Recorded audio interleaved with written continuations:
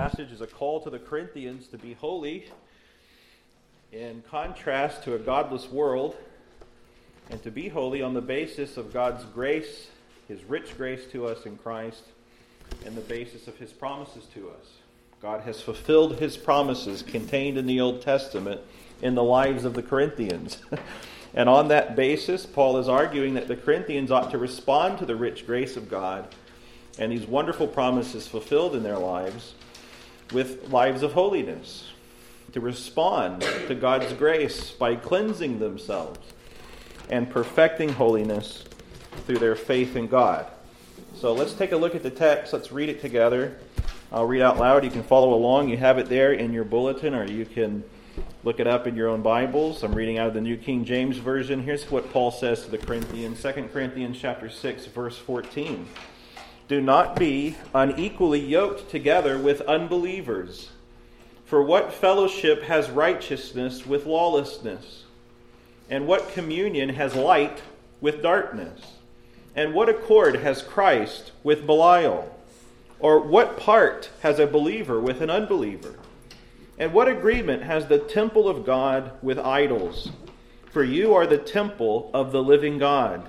As God has said, I will dwell in them and walk among them. I will be their God, and they shall be my people. Therefore come out from among them, and be separate, says the Lord. Do not touch what is unclean, and I will receive you. I will be a father to you, and you shall be my sons and daughters, says the Lord Almighty. Therefore, having these promises, beloved, let us cleanse ourselves from all filthiness of the flesh and spirit, perfecting holiness in the fear of God.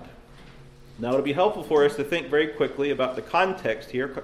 In the immediate context, just a few verses back, Paul has urged the Corinthians not to receive God's grace in vain. That is, not to simply receive the grace of God, but to respond appropriately to it. Listen to what Paul says, again, just a few verses back in 2 Corinthians chapter 6, verse 1. Here's what he says. These are amazing words, and we don't have time to flesh them out in their rich depth. But listen to what he says. He says, working together with Him, that is, with Christ. You remember just in chapter 5, he had said, we are ambassadors of Christ. God is working through us and in us to appeal to you to be reconciled to Him. And he's carrying that thought through here now. And he said, and again, as ambassadors of Christ, God speaking through us, working together with Christ, working together with God, we appeal to you, Corinthians, not to receive the grace of God in vain, that is, without its fruits. For he says, in a favorable time I listened to you, and in a day of salvation I have helped you. Paul goes on then to say, behold, now is the favorable time. Behold, now is the day of salvation. These are amazing words that Paul is saying. He's asserting to the Corinthians that God's grace has indeed come to their life. God has heard them. He has listened to them. His grace has been richly poured out upon them. He is with them. He is near to them. He is helping them.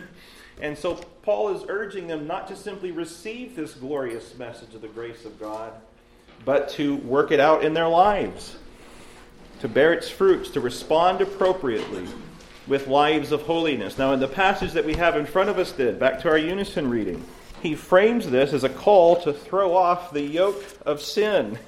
Look at how the text reads, do not be unequally yoked together with unbelievers. Now, this picture of a yoke, you're probably familiar with it, this contraption, this device that you put on a beast of burden that helps to direct and control that beast so that that beast can carry a burden for the purposes of the master of that beast.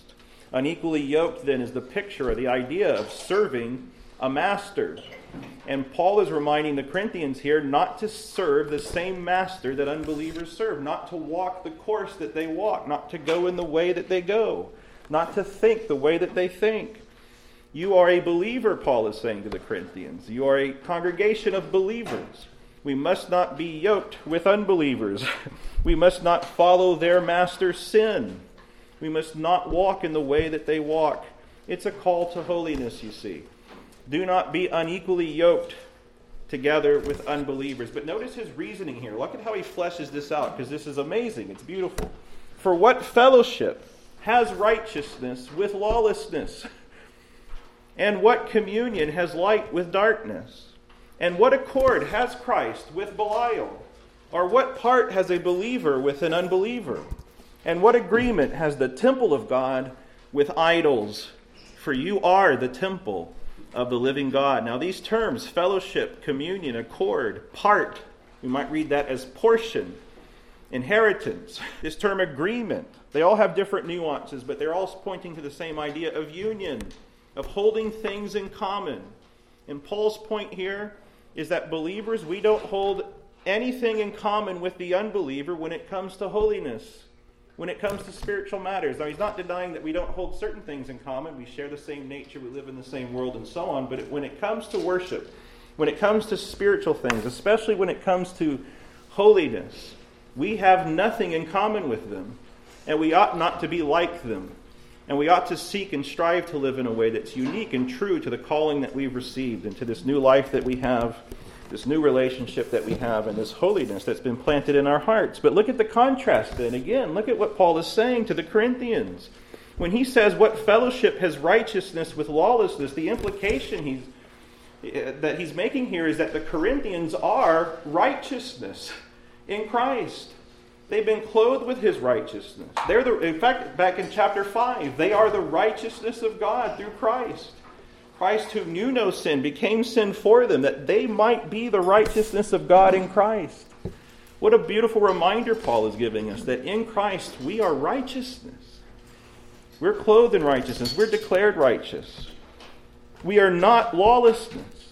You see, but then the implication is we must live true to our justification. We must live true to these glorious truths. But man, what an amazing thing for Paul to say. Your righteousness in Christ.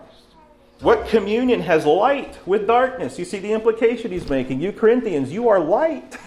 You once were darkness, but now you are light in Christ. And light in the Bible refers to purity, holiness, and truth.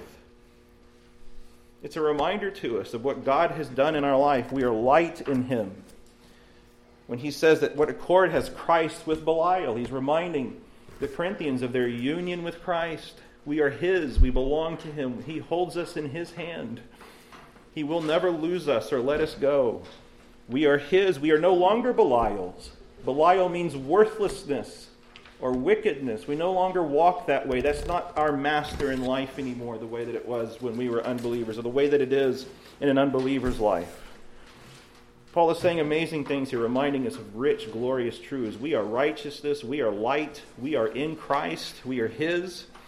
We are believing. We've been given new life. We've been given this precious gift of faith by the Holy Spirit. We are not unbelievers.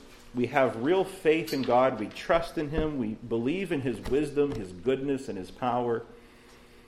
And we believe in him and rest in him and take refuge in him. I mean, it's an amazing thing that Paul is saying here. I mean, it really is. He's saying, look, Corinthians, this is who you are. You are righteousness. You are light. You are Christ. You are believers. And above all, you're the temple of God. You're his dwelling place. Paul tells us what he means that they're the temple of God in verse 16 through 18. And again, what he's bringing out is all of these Old Testament, this rich Old Testament imagery, and he's applying it to the New Testament Corinthian church and the New Testament Corinthian believer. So this is what he says again, verse 16. What agreement has the temple of God with idols? For you are the temple of the living God. The Corinthian church is the temple of God. The Corinthian believer is the temple of God.